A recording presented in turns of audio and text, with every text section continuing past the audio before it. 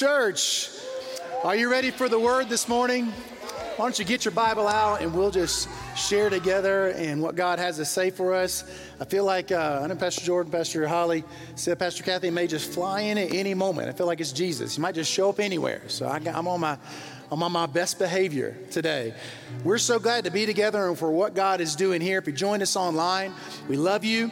We're a church family on a mission. Can I get an amen? God has a purpose and a plan for our lives, and so we're in a series now. We're spending some time throughout this fall. God speaks to a church, and God is speaking to the whole church, but God has a particular church called the Gate Church, and you're a part of that church. And that means that God has a word for you specific today. He has a word in season, in season, in time, and in context. Whatever is happening in your life, God is speaking today. And so as a church family, we prayed, and as a church leadership, we prayed, and Pastor Kathy was praying, leading our team. We said, God, what are you saying to us as we move into this latter half of the year? And sure enough, God's speaking to us about prayer. So we've been spending a season of time focusing on building a deeper prayer life. How many of you realize that when crisis happens in your life, often it is God drawing you into a deeper place of prayer? Amen. God's not against you. Maybe somebody needs to hear that. Maybe somebody online. God's not against you. He's drawing you closer so that you can see the work of the Lord in your life, the miracle of God, and your life can be shaped. Your life is shaped through the power of presence and prayer in your life. And as crisis happens, uncertainty, I know our church has had a season of uncertainty. We know it's not God punishing us. It's not God's wrath against us. He is inviting us to a deeper place because there is a place of promotion that we're going that we can't be ready until we move through the season of formation. Can I get an amen today? I'm preaching. You can go ahead and get started. I'm just jumping right in. That's the word of God to our house, and so that's what we're leaning into in a time of prayer. I know Pastor David Briggs was here last week. How many were able to see him? Raise your hand. You got blessed by that message. I love Pastor David. Thank God for the wisdom that he shared on being positioned for purpose, and that's what prayer has a tendency to do. So why don't you turn to Luke chapter 1. I want to read. It's interesting. This is, as I prayed this week, I don't know if you noticed this, but retail stores don't need a whole lot of invitation to start Christmas. Anybody seen that? We're like October the 3rd and the Christmas trees roll out, right? Well, there's something, I understand where retail is going, but there should be an expectation that stirs in the house of God about celebrating the incarnate Christ, the birth of Jesus. And you don't need a special season to do that, but Luke chapter 1 really is one of the Gospels' introduction to this process of Jesus coming. And so in Luke chapter 1, we see the story of Zechariah, and I'm going to read it today out of a different translation. You can read it whatever you have there, but this is a Common English Bible, and it says in verse 5, I'm going to start just for a few passages here, okay? Just stick with me. During the rule of King Herod of Judea, there was a priest named Zechariah, who belonged to the priestly division of Abijah. His wife Elizabeth was a descendant of Aaron. They were both righteous. Look at this. They were both righteous before God, and they were blameless in their observation of all of the Lord's commandments and his regulation. But look at verse 7, that they had no children because Elizabeth was unable to become pregnant, and they were both very old. And your translation may say because Elizabeth was barren. And look at verse 8. My version says one day. Somebody shout one day. One day, as Zechariah was serving as a priest before God, because his priestly division was on duty, following the custom of the priestly service, he was chosen by lottery. So in other words, that Luke is trying to say, it seems by happenstance, Zechariah just happened to be chosen on a certain day at a certain time, in a certain place. How many of you know it might seem like coincidence to you, but God's involved? That's what Luke is saying. It seemed like coincidence to everybody else, but God was in the middle of it. It was a certain day, a certain time. It just happened to be Zechariah's one day. So a lottery was chosen, and he had to go into the Lord's sanctuary to burn incense. All the people who gathered to worship were praying outside during this hour of incense. And an angel of the Lord appeared to him, standing to the right of the altar of incense. When Zechariah saw that angel, he was startled and overcome with fear. And the angel said to him, "Don't be afraid, Zechariah. Look at this. Your prayers have been heard." Somebody needs to hear that today. Your prayers have been heard. You go on and on. I don't know about you, but sometimes it feels like you're pressing, you're praying, you feel like you're petitioning God, and it feels like a ceiling. How many of you ever had that? You just feel like there's a ceiling. But the angel says your prayers have been heard. What does that tell us? It says that even when I didn't feel like it, my prayers are being heard. Even when it didn't seem like it to me. How many of you realize God's not on your timeline, but your prayers are being heard? And look at verse 13. Your wife Elizabeth will give birth to a son. You must name him John. Verse 14 said, because he will be a joy and a delight to you.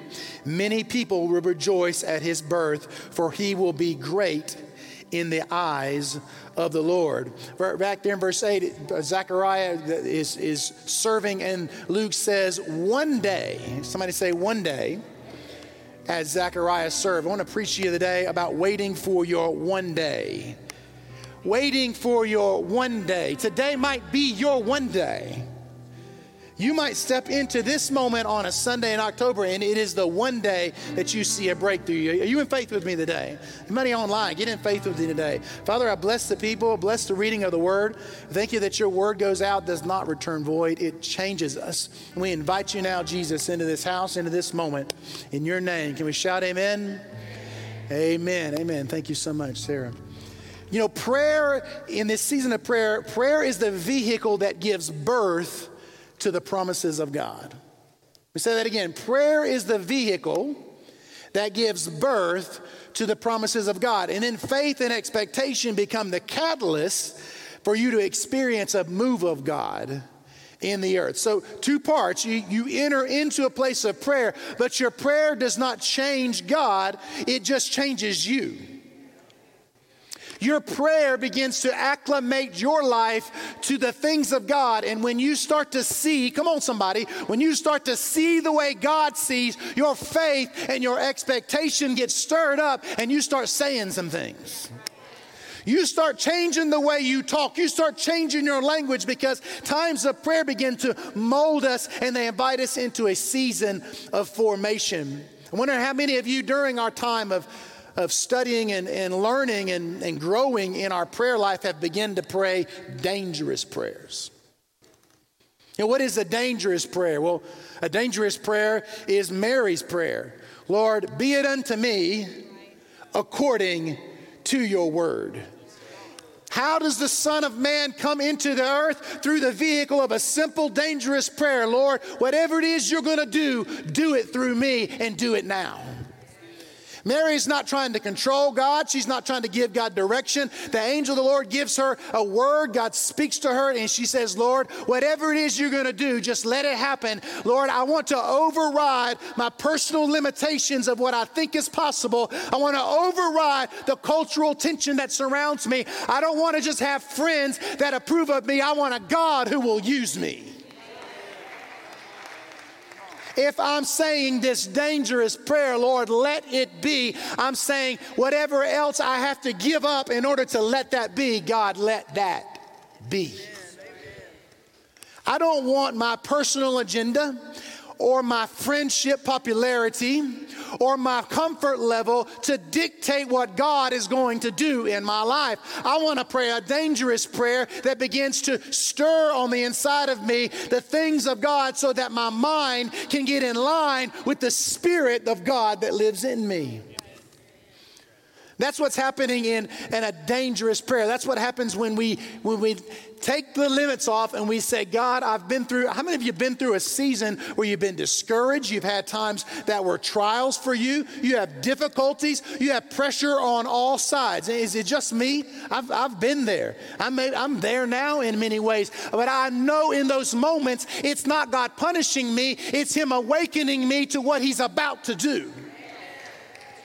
It's God getting my attention. How many of you realize we often become apathetic and lethargic when everything is going just as the way we wanted it to be, or as the way we expected it to be? But God has a way of putting tensions around us. Like in Elijah, you hear the thunder, the storm. You sense the earthquake. You feel the earthquake around you. There's a fire that's burning around you, but it's not God trying to punish you. It's not God moving you away from something. He's moving you into a deeper season of prayer. Can you say amen? You might be just one prayer away from your one day. Let me realize that.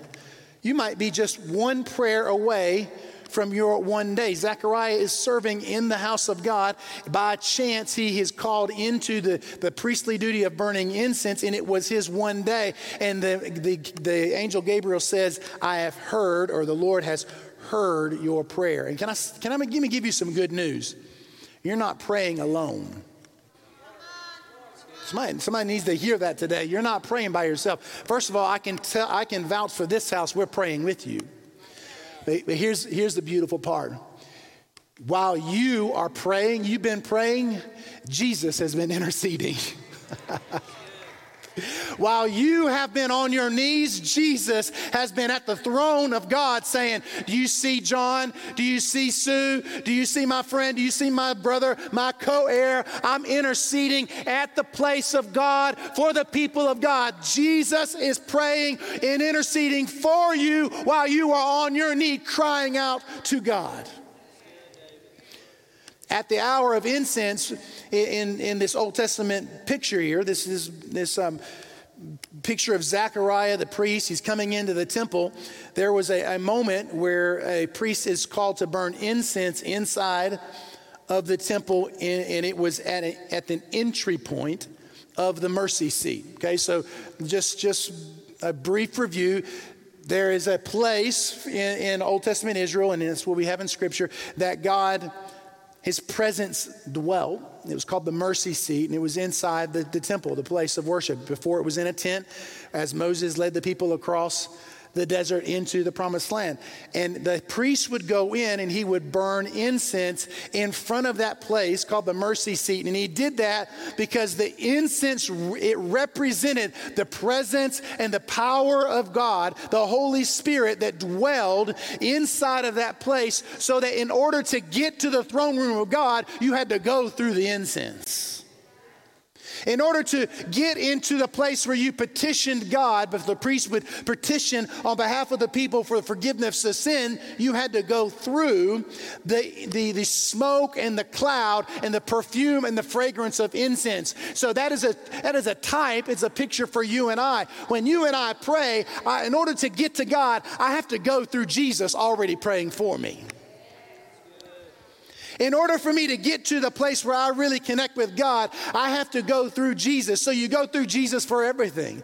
You go through His presence. You go through praise. Maybe you're in your car. Maybe you're just listening to a worship station. Maybe you're walking through your house. I don't know about you, but there are times that I just begin to pray in a prayer language. I just walk throughout my house and I begin to declare the worship of God. I begin to declare the things of God. Why? Because if I'm going to petition heaven, I have to go through the presence of Jesus. Look at Romans 8. We'll show it on the screen here. I want you to look at what Paul writes to the Romans. Romans 8, chapter 8, verse 31. So Paul is explaining our position, our place as it relates to Christ. And then in verse 31, he says this: what then shall we say to these things? If God is for us, who can be against us? Can you say amen? He who did not, look at this, he who did not spare his own son, but gave him up for us all, how will he not also with him graciously give us all things? Say all things. Now verse 33, who's going to bring a charge against you? It is God who justifies. Who is it that condemns? It is Jesus Christ, the one who died for, and more than that, who was raised, and who, look at this, is at the right hand of God and interceding. He indeed is interceding for us. So you and I know that as I'm praying, I have in my mind a little voice that says, you don't deserve that. You haven't earned that. You're not good enough for that. You haven't qualified for that. But what happens in that moment, if you'll let it, is the intercessor enters in and says, I qualify him.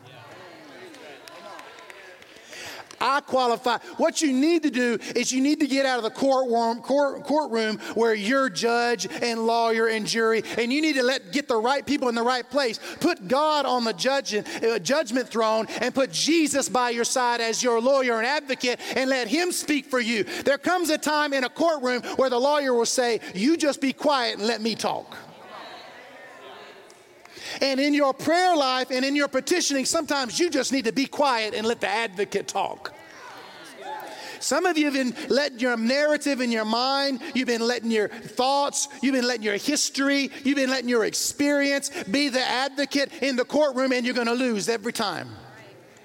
Because there's nothing you can do, no matter how good it is, you can earn the place for the judge, the Father in heaven, to say that person is qualified, except that the Son who he sent came down and interceded for you and is saying, that's my daughter, that's my son, I vouch for them. They're in my place, I'm in their place, we are one. So Father, if you qualify me, then you got to qualify him. There's a place in your life where you take off restraints and you stop using your logic for how God's going to move in the earth, and you say, be it unto me according to your word. There is something powerful about the presence of Jesus that activates your faith. And if you're spending hours and hours and hours a day scrolling through whatever is happening around the world, feeding your life with 24/7 news, or talking to all the wrong people, then you're not spending time with the one person who can advocate for you and tell you who you are and show you the path to where you need to be. It's the presence of Jesus that stirs our faith. When you're in the presence of the incense, when you walk through the fragrance, there's something about that cloud that permeates your life, and you become intimate with it, and it impregnates you with a seed of promise. There is a, you know how maybe a dandelion, or there are other kinds of plants that will essentially explode their seed into the air and creates like a fertile cloud. That's what the presence of God is. It is a fertile cloud for you to walk in, and you get connected in that moment, and then it impregnates your mind and your spirit with what God is doing in the kingdom instead of what you think is happening or is going to happen in your life or what someone else told you would happen. It's the presence of God. In Genesis chapter 1, you can look there and go back to the very first of the beginning. How does God create? How does God make? How does God form? Genesis chapter 1 says that in the beginning, the world was formless, it was void, and what happened? The Spirit was hovering. There was a cloud of the Spirit. It was out of that hovering, out of that cloud, that water began to separate from land. It was out of that cloud and that covering that animals began to be formed. It was out of that cloud of covering that vegetation came from the earth, and the sun was separated from the nighttime. And God said it was good. Why? Because it came through the cloud of his presence. It came through the hovering of the presence of God. Some of you just need to get still. You might feel formless. You might feel void. You might feel discouraged. You might feel like nothing's happening. But if you'll just sit still like the earth and let the Spirit hover over you, presence and power and creation will invade your life, and you'll become impregnated with creation. All of a sudden, vegetation starts to form. Fruitfulness starts to form. You don't make fruit happen, you let fruit happen. I'll say that again. You don't make fruit happen, you let fruit happen. Your life was created like a garden, and it is ready to receive the seed. The difference is not your work. The difference is you're not allowing the seed to germinate and grow on the inside of you because you've yet to get in the presence and let the hovering happen over you and impregnate you with something powerful, something supernatural, so it can be born on the inside of you. You're fighting a battle that a good, strong oak tree would take care of tomorrow if you just let the seed form. You can fight back weeds all you want, but until you let the seed grow, at some point in time, the ground becomes full of the richness of health and it pushes out the weeds.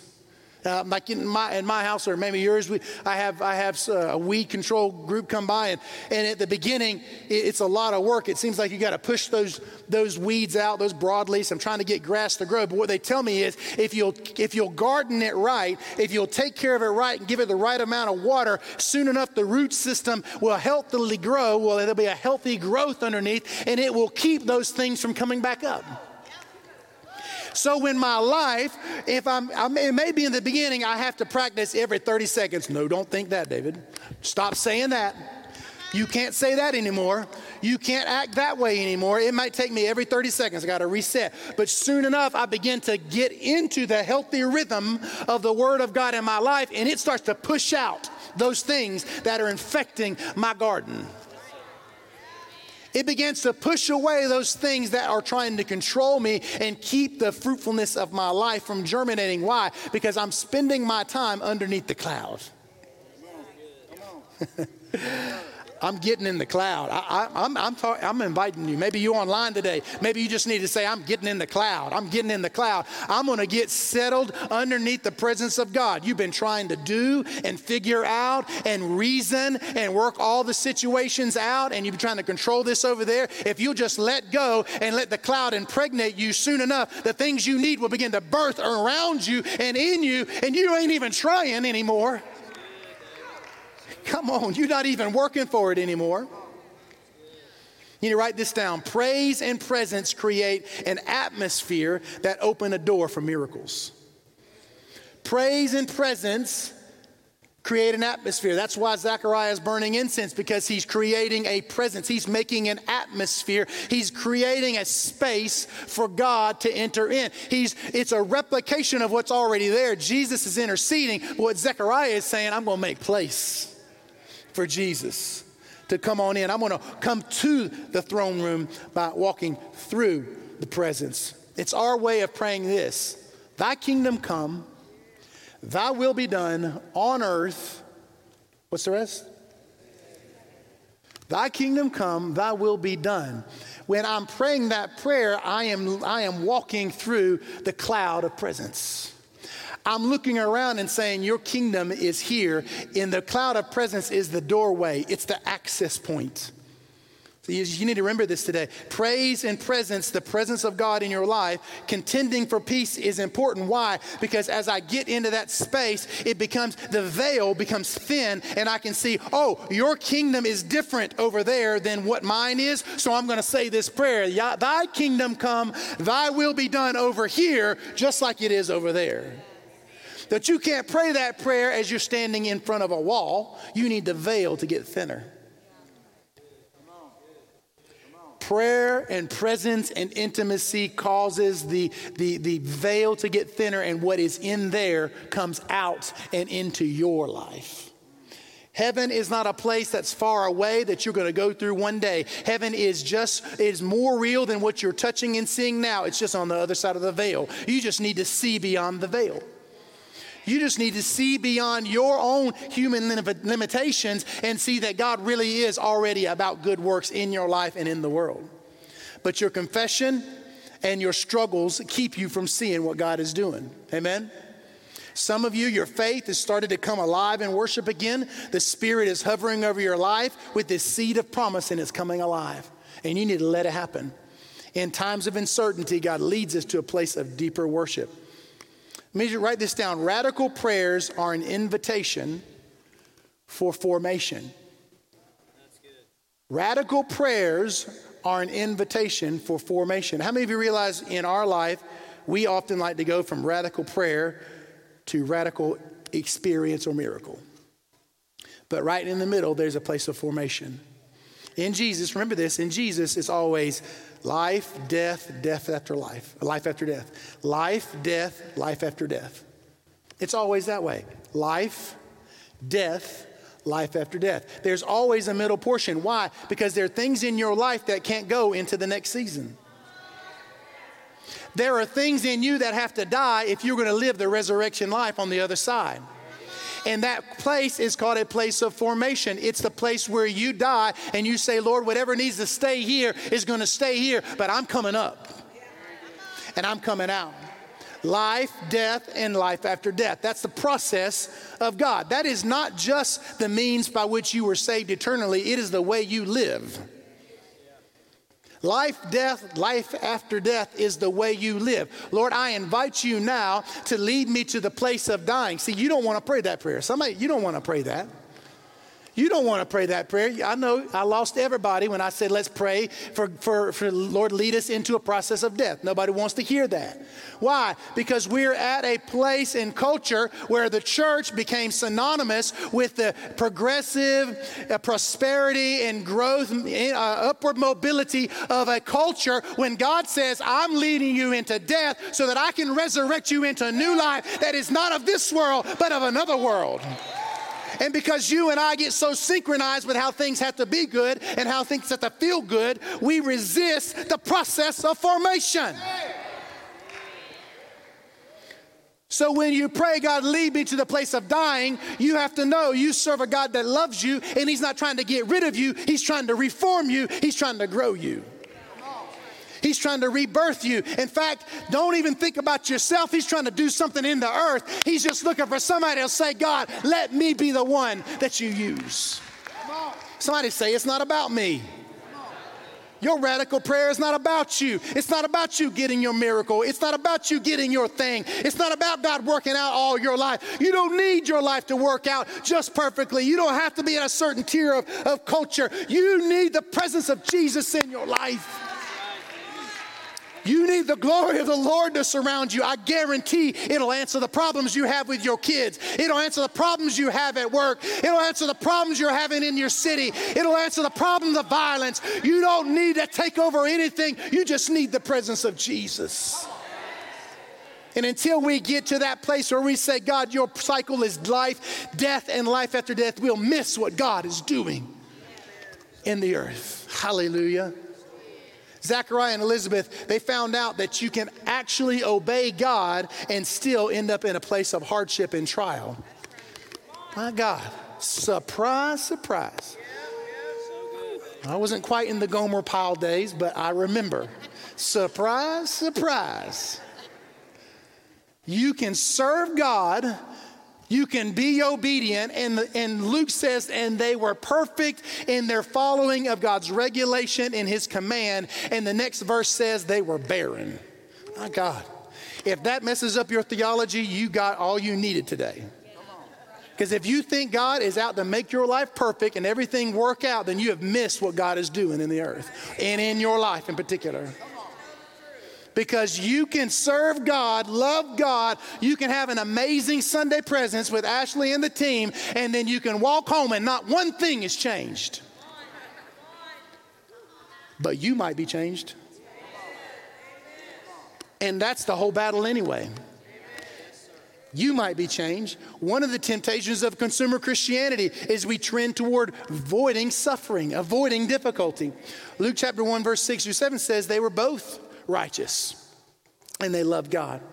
There are some, listen to me, and you need to remember this, there are some appointments in your life that God has set for you now that you're avoiding because you won't enter into difficult circumstance.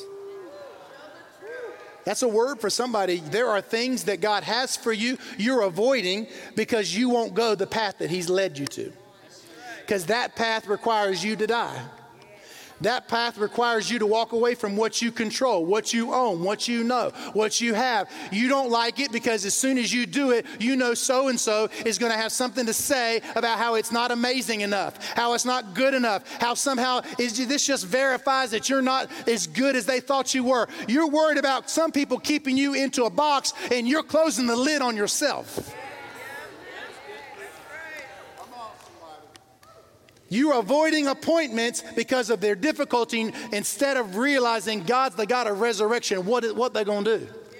Take your life. Paul says, take my life. I'll raise up again. Put me in a box. God will undo the box and make it a castle. You can't stop the power of God. It's a question of who you're loving today, who you're serving today, and who you're praying to today.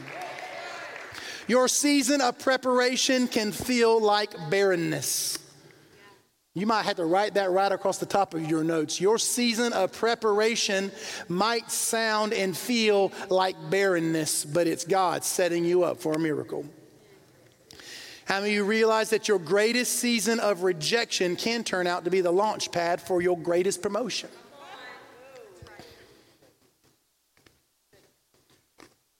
Jesus had to walk. This is what happens when you walk in perfect love. You invite rejection.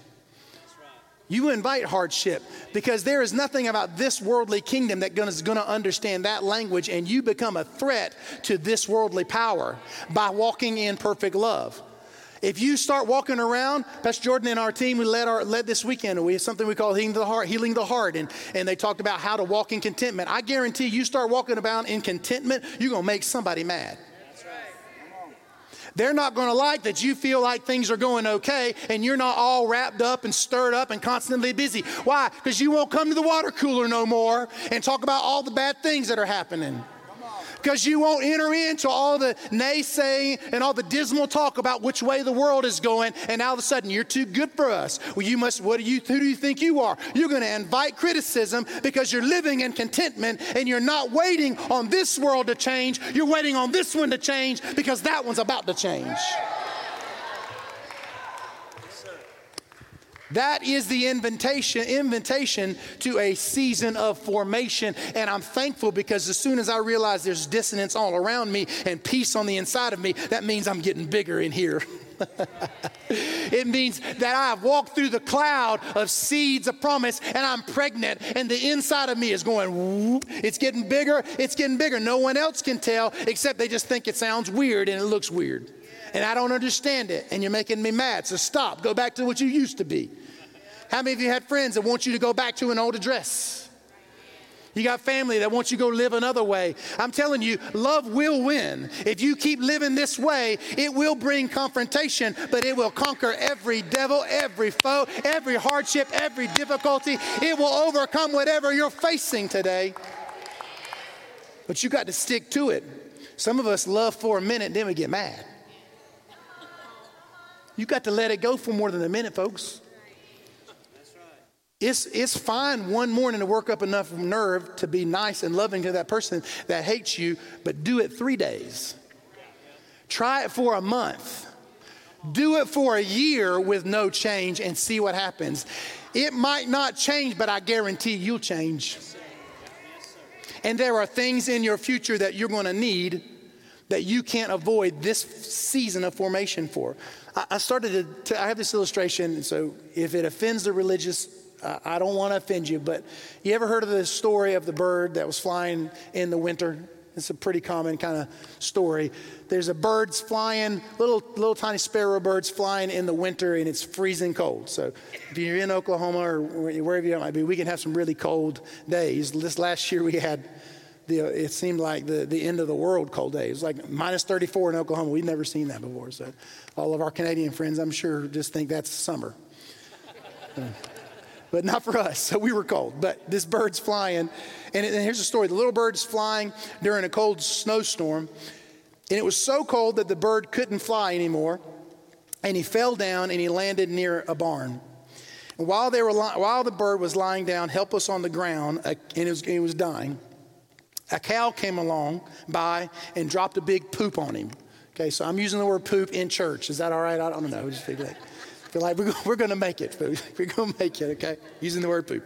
All right. The poop was so warm, come on, that the little freezing bird started warming up and his life started coming back and his heart started beating and started to feel better. The bird was so happy, he felt so warm that he started to sing. Sure enough, a cat came along and heard the bird singing. And he followed the voice of the bird until he found the bird. He dug the bird out of the poop and he ate him. 3 morals to this story, folks. Number 1, not everybody who poops on you is your enemy.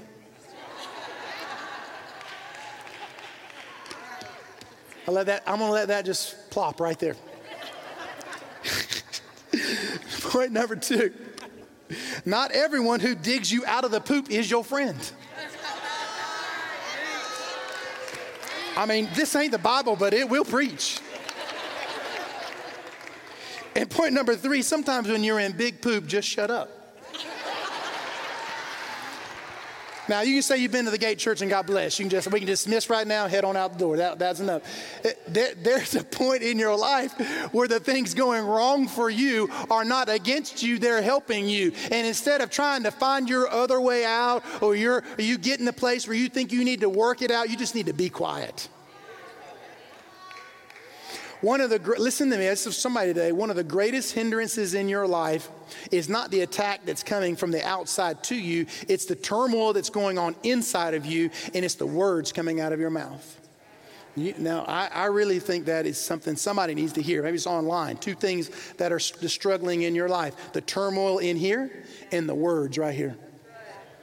It's not what somebody's doing to you. So the moment you say, if that person, you need to check yourself. If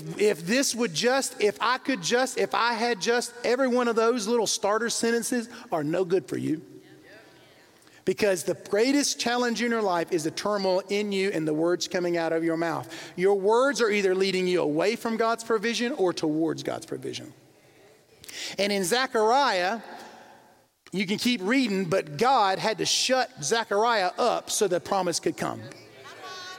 Because Zechariah's mouth and his words would have got in the way of what God was trying to do, so he shut his mouth. I'm here to tell somebody today, God's put you in a place of hiding. He's covered you up, and it might feel like you're in a pile of poop, but if you'll just wait, shut your mouth and hold tight, God will work his miracle, save your life, and move you to your place of promise.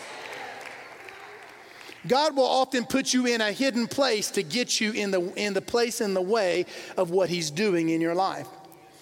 But we're too busy cursing what God has allowed, and we can't get ready for the seed of promise.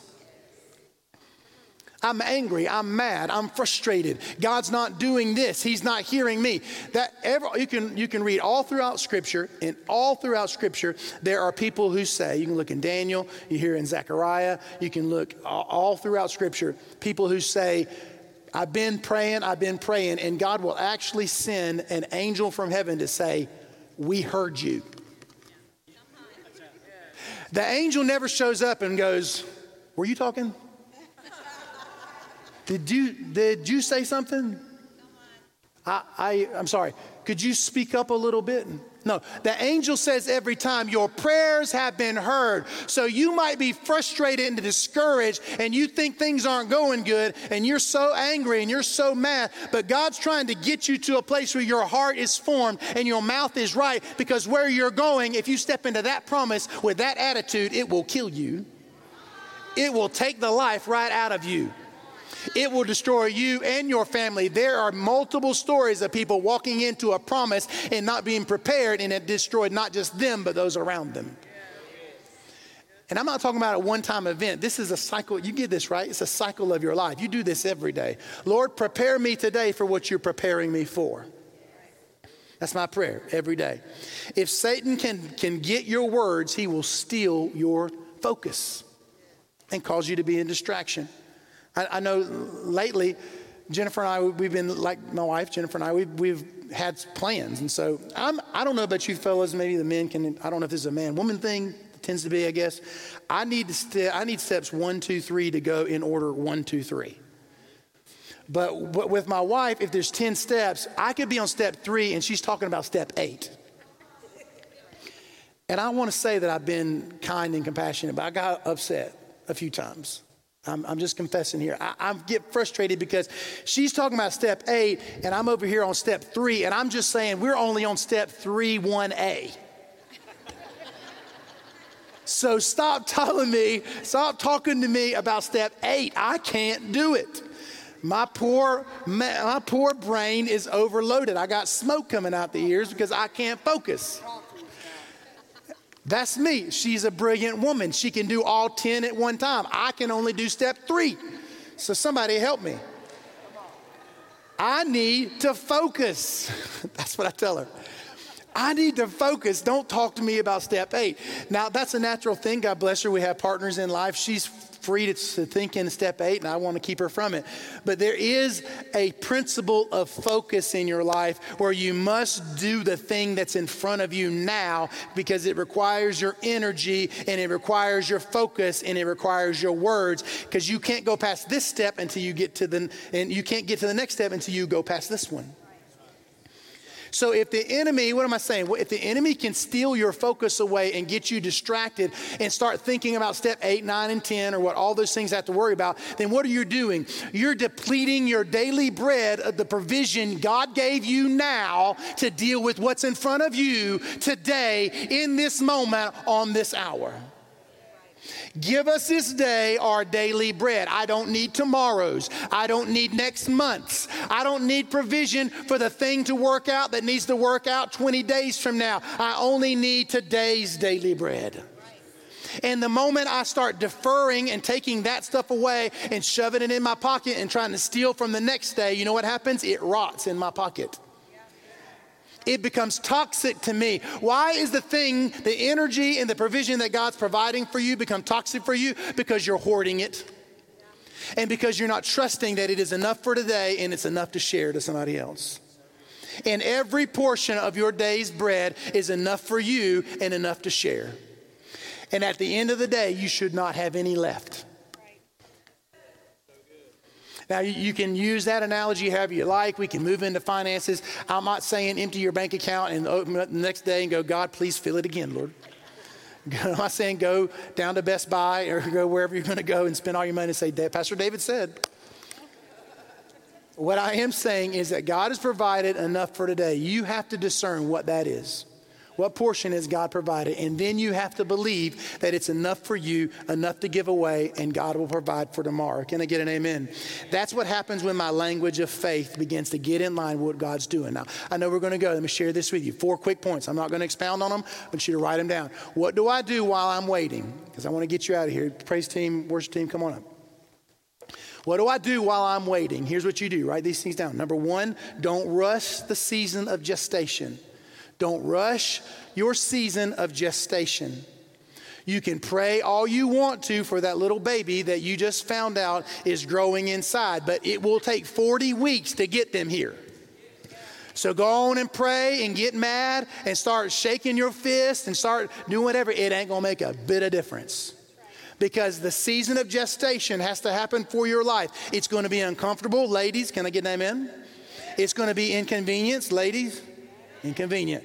And it will test your character. I'll just keep going. It will test your character. It will test your character. Lord, lead me not into temptation. Lord, don't let me do your thing my way. Father, help me. That's what Jesus is praying. He's not saying, pray this way. Don't, Lord, help me not to be tempted to lust. Let me not be tempted to gossip. No, he's saying, God, don't let me, Lord, help my disciples do what I modeled in the wilderness. I'm not going to get the Father's provision my way. Lead me not into temptation. Trust to God. I found that the process of waiting, listen to this, it often uncovers the things on the inside of me that are ulterior motives and agendas that I have, that I've been disguising with religion. When that hits, maybe it just hit the back wall. When time of waiting happens in gestation, it brings to the surface the things I was using religion to hide and trying to use language like church language to keep aside. And before long, God says, nope, it's going to come right to the top. And when it comes to the top, that's when you can deal with it. Don't rush your season of gestation. Write this down. Number 2, guard your company. Guard your company. While you're waiting, guard your company. In Luke 10:1, in the verse 10 says that all the people were gathered around and they were in prayer. One of the biggest factors of your season of process are the voices you have in your ear. You need to surround yourself with the right voices at the right time. In seasons of transition for my life, I've learned that for that season, God has specific voices. And instead of telling God who I wanted to be, I just let those voices in at the right time in the right place. Every voice is not going to tell you. Sometimes the voices seem to be disagreeing with one another, but I learned the Holy Spirit is trying to get a message to me, and he needs that person to deposit part of the message, that person to depart another, and that one to another. But I have to be attentive and guard my world, my season, my seed, and my company. Number 3, your words. Because why? Because your words become the gardener for your seed bed of promise. Your words become the gardener. God shut Zechariah's mouth because his words were digging up the seed. His words were causing the seed to be aborted. So you have to get acclimated to the new language so that your words begin to cultivate. When I was growing up, I grew up in the South, and my grandfather would come over to my house in the summer. I was 15, 16 years old. I don't know if you had a lot of experience, 15, 16-year-olds. They like to sleep a lot. I think it's because their body is growing, you know. Or because they stay up till 3. That might be another reason. My son's back here. He's waiting for me to just give him as an example. But you're tired. They're tired. And so I was 15, 16. I was tired. You know, I'm in the summer. I'm not got school. I want to sleep and play video games. My grandfather's coming over, knocking on the door at 7:30 a.m. He says, "Hey," and then I'm just all groggy. He said, "Hey, Granddaddy." He said, "Your daddy called me and said I could come get you to work in my garden." How many had fathers like that? It's just they call that slave labor, right? And then we call that. I think they call that's not good. He says, "Your daddy said," so I have to get ready. I'm going out there to the garden, to his garden. My granddad was a gardener. And he puts me on the tractor, and he gets behind there with his plow. And so I ain't even got my license. I'm up on the tractor, and I'm riding along, and he's yelling at me, "To the left. No, more to the right." And he's yelling at me. We get to the end of the road, and he comes out, and you can tell he's dripping sweat, and he's frustrated as he could be. And he looks down here and says, "Do you see that pea right there? Do you see that little grow thing out of the ground? Don't run over it with the tire." He was from the South, so he had said tar. Anybody from the South, you know what I'm talking about. He said tar. Don't run over with the tars. What was he doing? He was trying to protect the seed. He was trying to make sure that when we all got said and done, there was something left to grow, because the cultivation that was happening didn't need to cover up the seed or uproot the seed. It just needed to create a straight line so the seed could be built up and the dirt could be built up around it, and it had a nice, safe place. And when we were plowing away, we plow up those weeds along the way and we pull them out, because he was trying to make sure the garden could grow. Your words are the cultivation in your life. They're creating rows so the water can run down the rows, and so the weeds can be weeded out, and the seed on your in your life can grow on the inside and can sprout up. Your words are the gardener. I'm asking you today, what are the words out of your mouth saying about the garden God's planting? We have to protect our words. Your words serve as a caretaker. And why don't you stand with me? You got to know you're writing things down, but just stand with me. We're going to pray. The final thing is this. You've done all you can do. When you've done all you can do, what do? You stand up. You stand up and you pray. You might have to stand up and face the wind. There's actually a story about bison. When a group of bison, when they want to face a storm, they don't turn away from it, they turn towards it.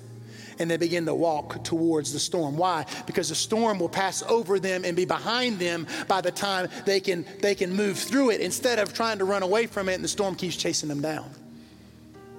So in your life, when you've done all you can do, if you're online today, you've done everything you could do, you just stand up. You not need to stand up right now, and you face that storm, and then you speak the words of God.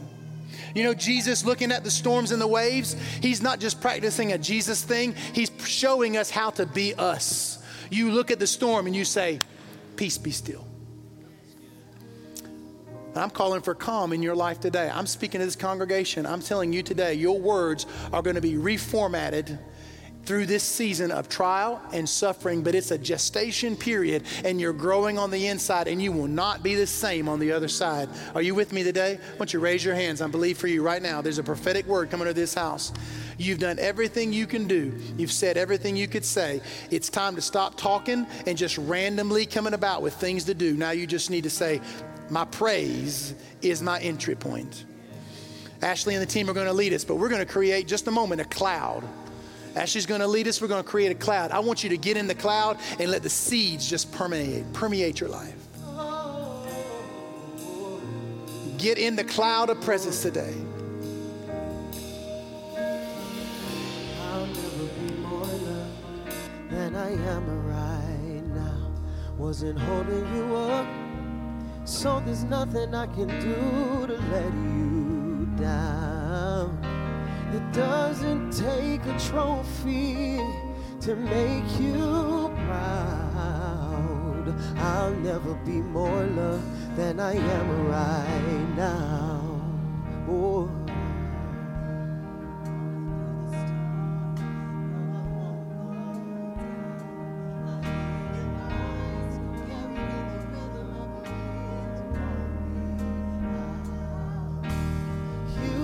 Cross an ocean so I wouldn't drown.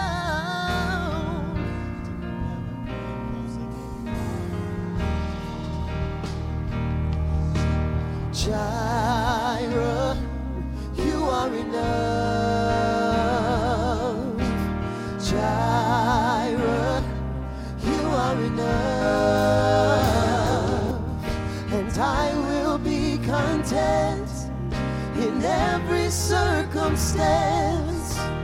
Jireh, you are enough. Say Jireh, Jireh, you are enough. You are enough. Oh Jesus, Jesus, Jireh, you are enough. You are enough. And I will be content. I will be content. No matter the circumstance. Every circumstance. 'Cause you are Jireh. You are enough. You are enough. Father, right now I bless your people. I speak your strength over their life. Lord, we don't absolutely have to have the perfect scenario to respond. But if you're here today and you say, I need to take a first step, I'm away from God. Maybe you just say, Pastor David, I'm away from God. I don't even know where to start. But I need you to pray for me today. I want Jesus. I need his presence in my life. Maybe just lift your hand. Just say, that's me. I need Jesus in my life. I cannot go another day without him. Hands all over the building. Thank you. Thank you. Thank you. Hands all over the building. We're giving Jesus our life today. Just lift your hand. Lift your hands. Father, with these hands lifted up, Lord, I'm praying. So say, Jesus, here's my life. Here's my heart. Here's everything I have.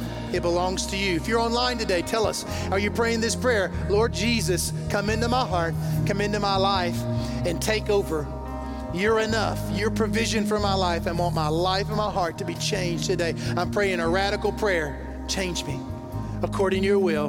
In Jesus' name. In Jesus' name. Father, thank you for your people today. I bless them. I bless them today as they go. In your name. Our worship team and our prayer teams are going to be at the altar. If you have a response, something you need to be prayed for, if you have something that you want us to agree with you, I'd like our prayer teams to grab your hand, just agree with you right here at the front. Would you do that? We bless you today. Thank you for being a part. We'll see you next week.